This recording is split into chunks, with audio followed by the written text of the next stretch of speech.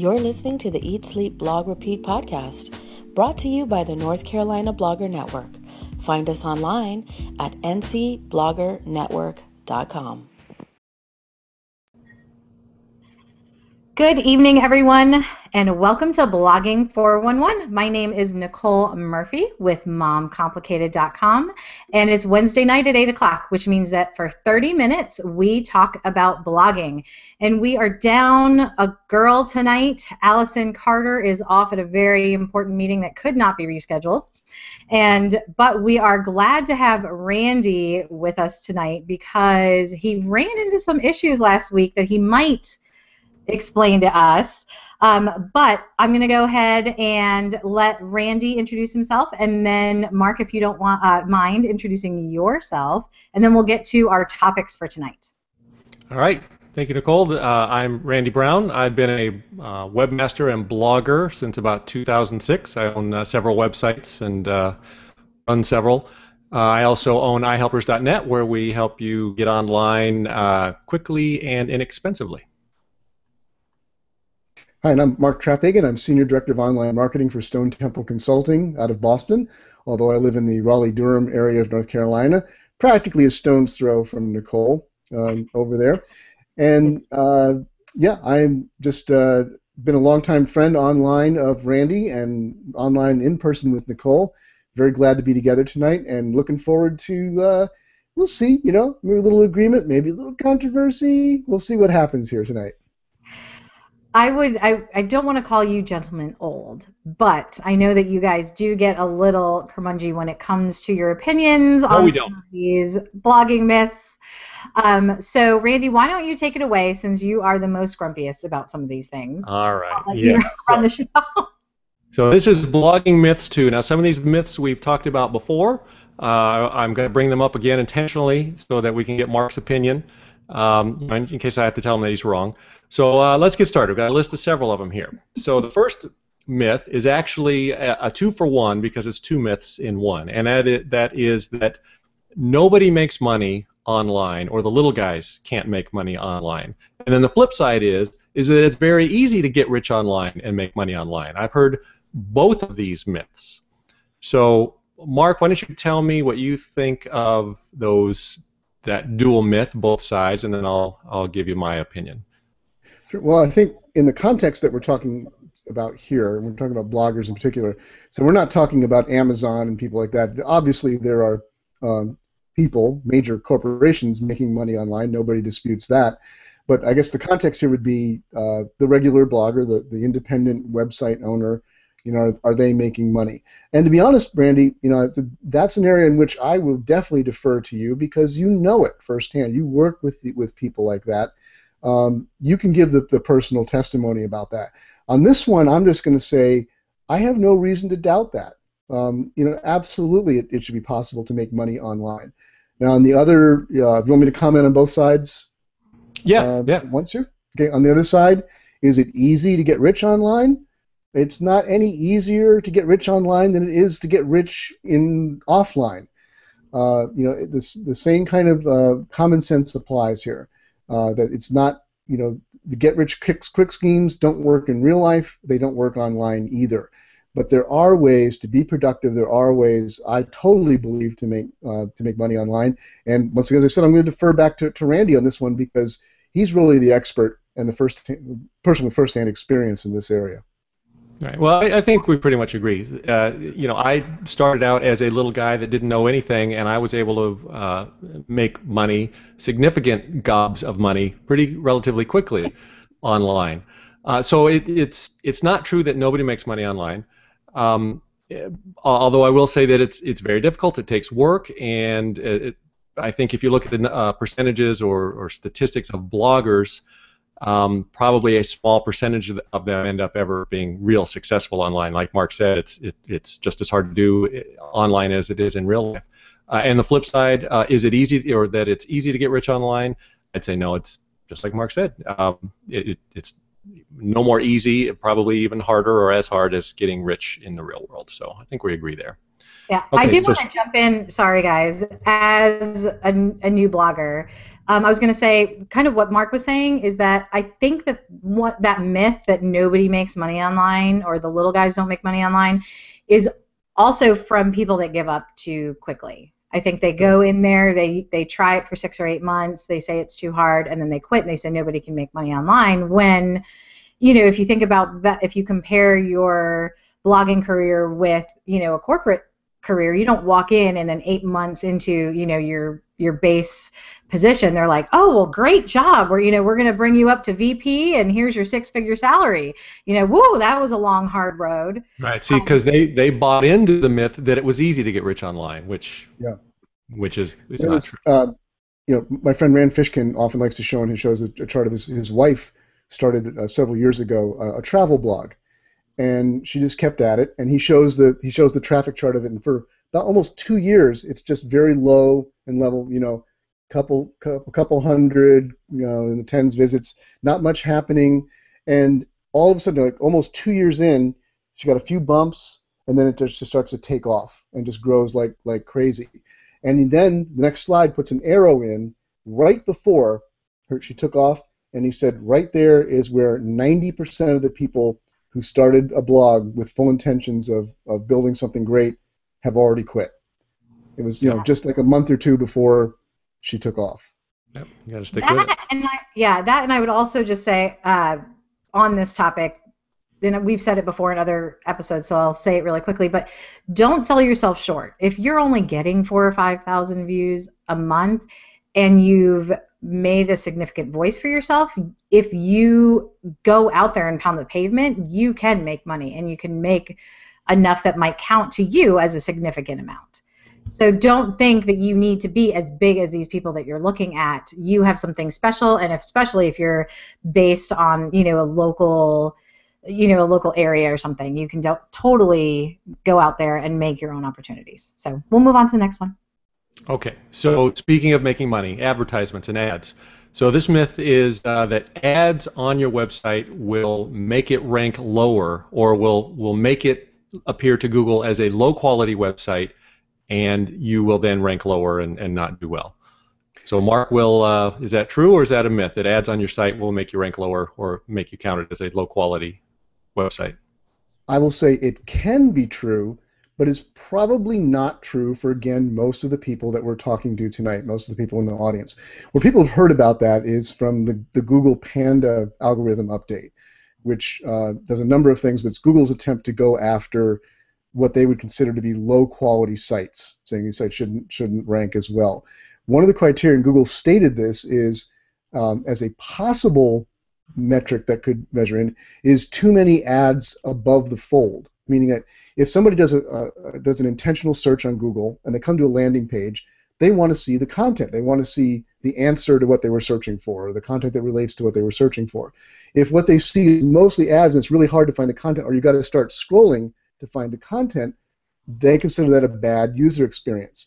Now, in reality, most sites that are smaller are not going to get penalized for that. Usually that's applied to much bigger, much high traffic sites. If you start growing, you start getting bigger traffic, you got to think about that. But the more important consideration is not things like, can I have 4 ads, can I have 5 ads? It's more like overall user experience. And that's important for your site, your blog, regardless of whether Google does anything about it or not. Ask yourself, if I landed on this page after making a search result and clicking on it, or however I got to the page, would this page immediately speak to me about what I wanted to see? That's an important thing, I think, regardless of whether you're thinking about search rankings. What do you think, Randy? I agree, and of course, to confuse people more, is that you have the AdSense people. If you use AdSense as your advertising network, which is a great advertising network, it's a great advertising network, Google. They're sending you emails, and they're telling you in your dashboard, put more ads on. Hey, put more ads, more ads, more ads. So it's sort of a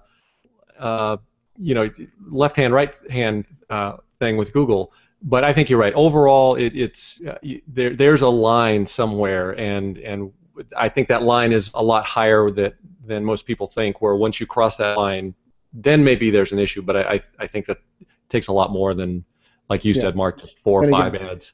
I think, yeah, the bigger issue, again, is the user experience. Just think about, if honestly, objectively, if I went to this site and if I'm seeing just ads everywhere, is that going to give me the wrong impression? Is that going to make me want to go away and go somewhere else? If that's what's happening to people who visit your site, then having more ads is not going to make you more money. Right. That's a good point. Okay. All right. Next myth is you have to post on your blog every day to be successful. And by successful, getting a lot of readers or making a lot of money.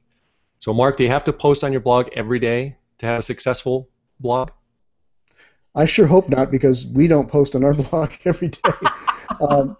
No, I don't think so. That strikes me as one of those things. There's things we call conventional wisdom. These things that kind of come into our world, and people repeat them so often they think that it's true. I don't think that's true. It depends on your audience again too, and what you want to accomplish, what you want to do. In some worlds, like I think of friends of mine who are very involved in blogs that keep up with the latest news in an area, the latest innovations. People might want to see that. They want to see, what's the freshest, what's the newest, are you up to date, what's happening today. But in most cases, my advice would be to concentrate more on creating great quality, great value out of every post that you make than worrying about how frequent they are.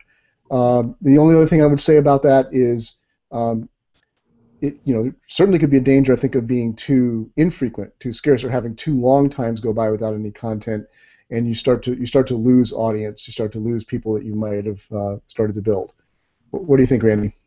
I think you're pretty close on. I always no, you're right. I subscribe to the more content is better. The more the better. But I think consistency is just as important. Yeah. So, and more to me might mean 1 or 2 times a week, not necessarily every single day. And for some websites, like you said, depending on your audience and what the blog or the website is about, maybe a couple of times a month is fine. Mm-hmm. So I think we're in agreement there. So you do not necessarily have to post every day to be successful. Yeah. So that would be. And certainly, I just want to say very quickly on that one. One place I've heard a myth like that is that Google or search engines will like you more if you post once a day. While there is a certain factor of freshness for certain kinds of content and certain kinds of queries, it's not an overall truism. It's not universal. It's not automatic. Just because you post more frequently the next guy does not mean you'll rank better. Okay. All right, next myth, or is it a myth? If you have a slow blog, it will rank poorly in Google, and if that blog is fast, it will rank highly in Google. So does a fast loading, we would say fast, mean fast loading, web page loading, does that make you rank higher in Google, Mark? Myth Where or this fact? is becoming critical is in mobile.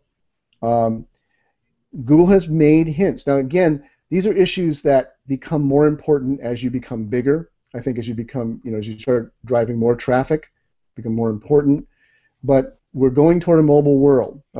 Last month, Matt Cutts of Google said they expect before 2014 is over that the majority of searches on Google will be done on mobile devices. And he said very explicitly at SMX Advanced that yes, that in the mobile world they are looking at this, and that if your site loads more slowly, that may cause Google to devalue it, at least for mobile search. That's not universal, because especially on mobile, on the small devices, people expect to see things very quickly, and they will go away if it doesn't load fast. So I would say I would grade this as partially true, but again, not a universal truth. Okay, well, I have a question, mainly as an audience member at this point watching you guys. How do you test your mobile speed, the mobile speed of your website? Because I know that I'm familiar with like Pingdom for your desktop, but how do you test your mobile? Is it the same? Well, I believe Pingdom has an option to test it as a different web browser agent. There's also another great site called webpagetest.org that I'm also pretty sure also allows you to select what user agent, so what type of browser you're Okay. browsing from, and then it views it differently and grades it differently. Yeah, So I guess, absolutely. so for that, faster is better, but I would say that fast does not necessarily mean you will rank at the top or above your competition. No, So not necessarily. And all those kinds of things, where people, I think, with search ranking things get mixed up, is like they'll think like they'll get too obsessed with any one factor, and because the it's just truth one is of many, that, one of hundreds of factors, or right. more. We don't even know. Right. So, it's like if all of the things were equal and that was the only thing they were looking at, yeah, that might be true, but it's not the only thing. And at the end of the day, Google is weighing in a lot of things, and you could still be providing more value but have a slightly slower site, and they're going to rank you higher.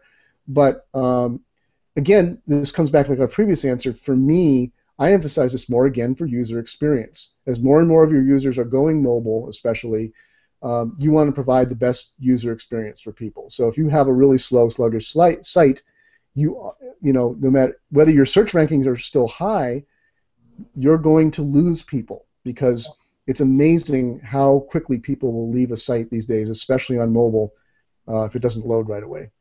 Yeah.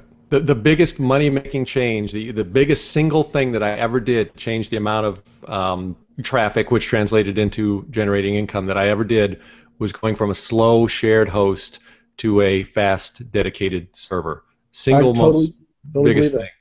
Yeah. I don't think it didn't directly affect the rankings, but the number of people that were coming and got sick of waiting and went away, that number dropped. So all my potential traffic was coming through. They weren't clicking away. It was a huge, just huge. And just quickly, I don't want to spend too much time on this, but where that might be having an a more indirect effect on ranking is not so much Google saying like, oh, this is a slow site, so we're going to rank it lower, but there is some evidence out there that Google looks at people who consistently from a site seesaw. They come back to the search, they go to your site, they come back very quickly, and they click on a different result. Now, that doesn't always mean something bad, but if it's happening consistently and happening all the time, that could be a signal to Google that something's wrong about your page, and what could be wrong just because that's too slow. Okay, so next myth. I'm not sure, Mark, if you know anything about this. Let me know if you do. Adding authorship to my blog will increase my author rank, and I will rank better in Google search. So is that true, or is that a myth, that if I slap on authorship, my author rank will increase, and then I will rank #1 for all my Google searches? Okay, well, let's say I'm lost out in a desert somewhere, okay? And that's inside joke. I threatened I was going to do that to Randy. Randy has a great story about that we don't have time for tonight, but you need to follow Randy's content online, see what he is doing with his Salton Sea Walk. It is amazing. The man is having incredible adventures. You need to follow him and find out about that. But as far as this is concerned, Randy, this is a softball question for me, because Randy knows that Google authorship and author authority is something that I watch very intensely. I study very intensely, and the short answer is I do not believe that authorship is being used as a direct ranking factor in search at all. We have no evidence of that. We have certainly nothing from Google saying that they're doing that. The indications from Google statements has been this is a long-term project. It's something we're working toward in the future. I think it's something they want to do, but without getting too detailed here, the whole idea of establishing who really is an authority is in a given topic is a lot more complicated than people think that it is.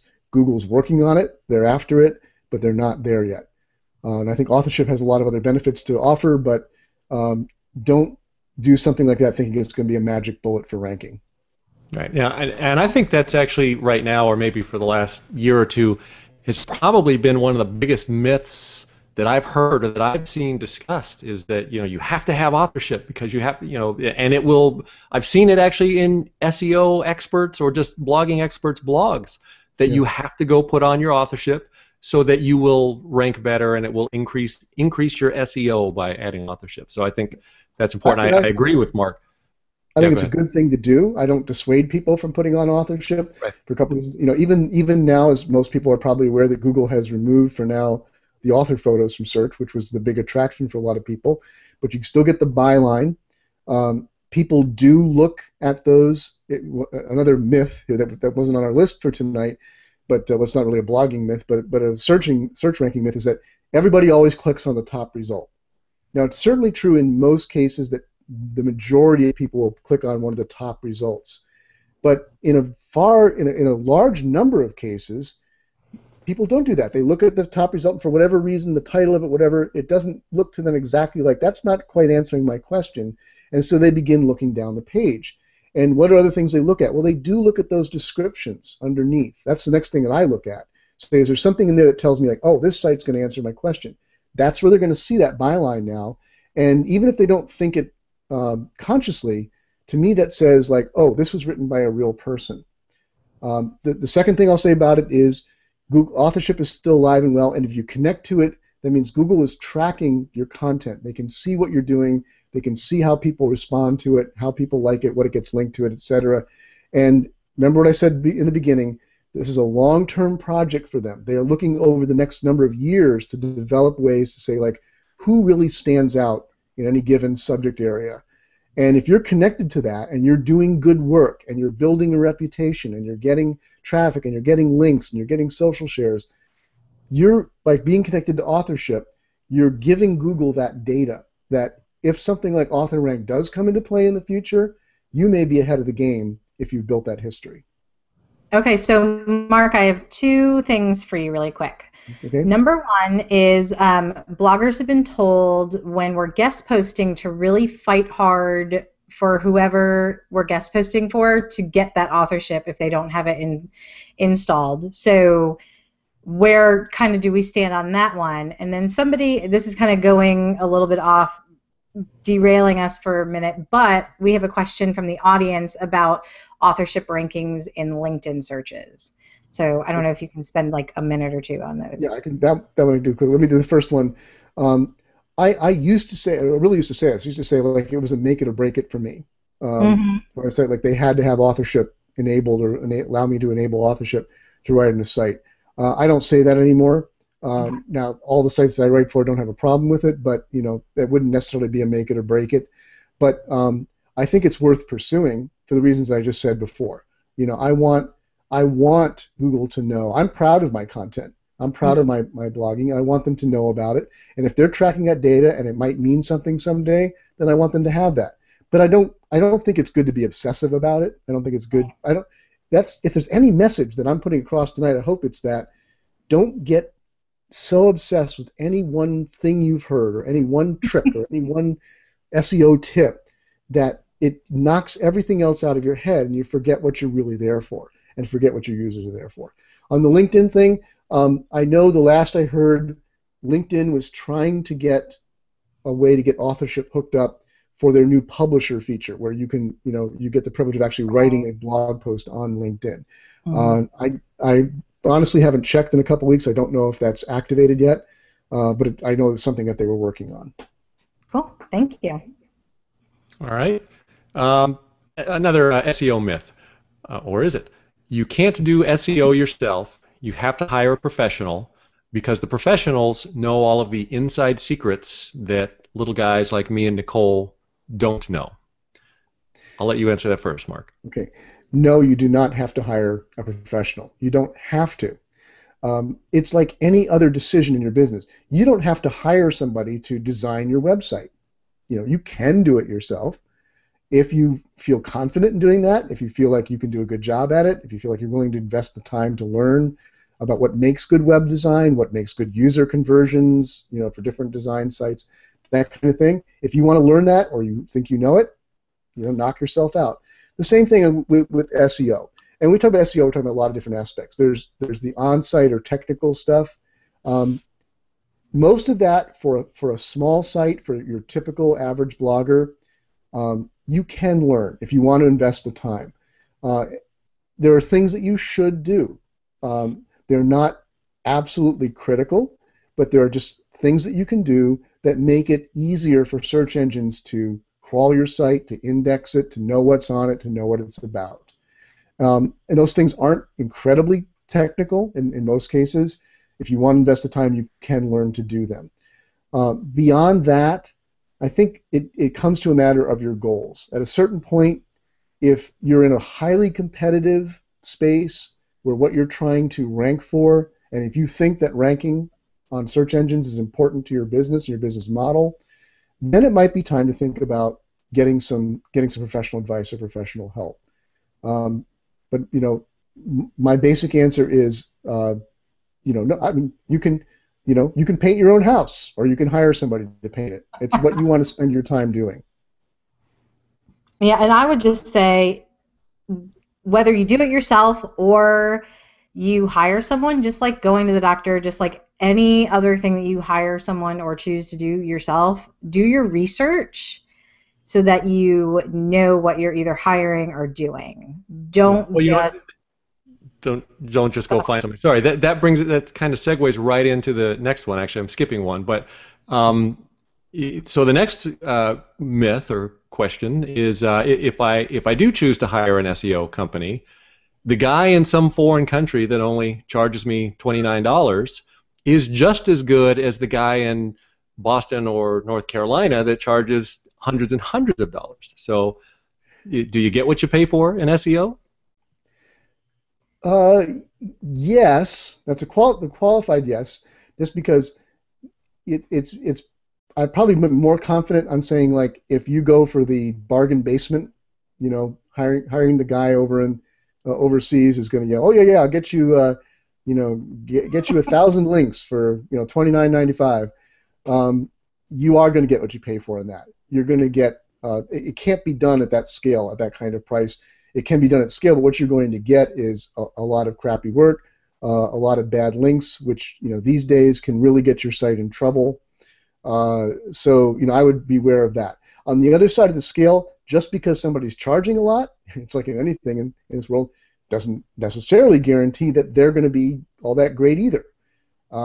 So it's a tough world. I know this because it's like I compare it to auto mechanics. We all know we're going to need sooner or later to go to an auto mechanic, and you don't know. The guy takes the car in the back and he comes out and says, like, oh man, your Framus widget is totally shot. That's going to be at least $2,500. And you look at it, you jiggle it, you don't know.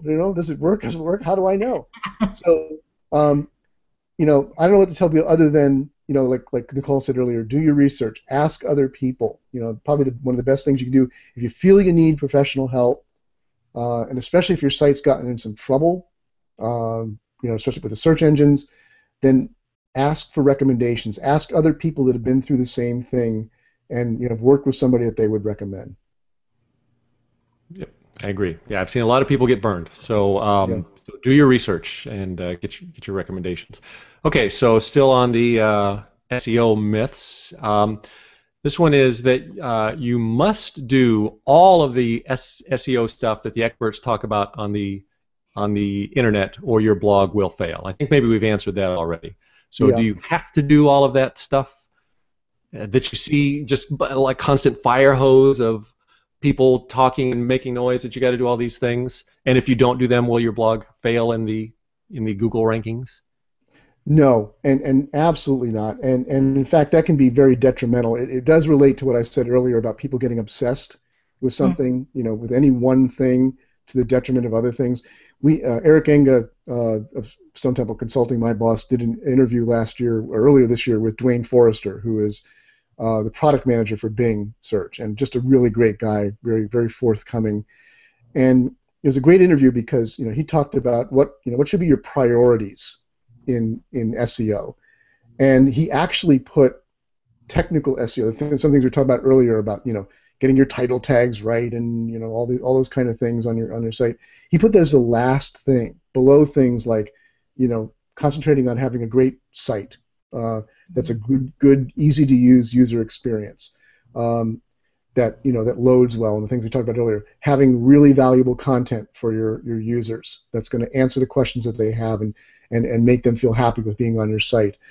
Building an audience out there, building a fan base. So all those things come before that, because not that he was saying that some of those SEO things can't be important, but if you get so obsessed with them that you're not doing those other things, then those SEO things are not going to do you any good. As I often say, there has to be some there. And even then, even when you get to that stage where you're ready, you got some time, and you're investing some in doing some of the basic SEO things you should do, you don't need to do everything. There's a certain point where there's a diminishing returns, where you could spend hours and hours and hours, tweaking these little things that are only going to make maybe a tiny bit of difference, if anything. Especially, again, if you're not like a huge site getting hundreds of thousands of visits a month. Right. I would say that's a great answer. All right. I think we're about out of time, Nicole. We are. And I was just wondering how far Randy was going to take us down the SEO rabbit hole, because it is rabbit trail. It is so fun to talk to Mark about all this. I know we could talk about this for a really, really long time, and I had to restrain myself not to ask a whole bunch of amateur questions while you guys were talking. But thank you very much to everyone for joining us this week, and thank you, Mark, for joining us. We are so happy that you were able to make it and rearrange for Randy's big interview last week. But thanks, everyone, for joining us, and we will see you next week. Bye. Bye now.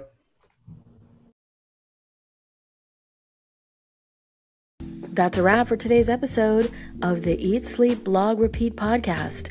If you have questions about today's topic, call in. We'd love to hear from you.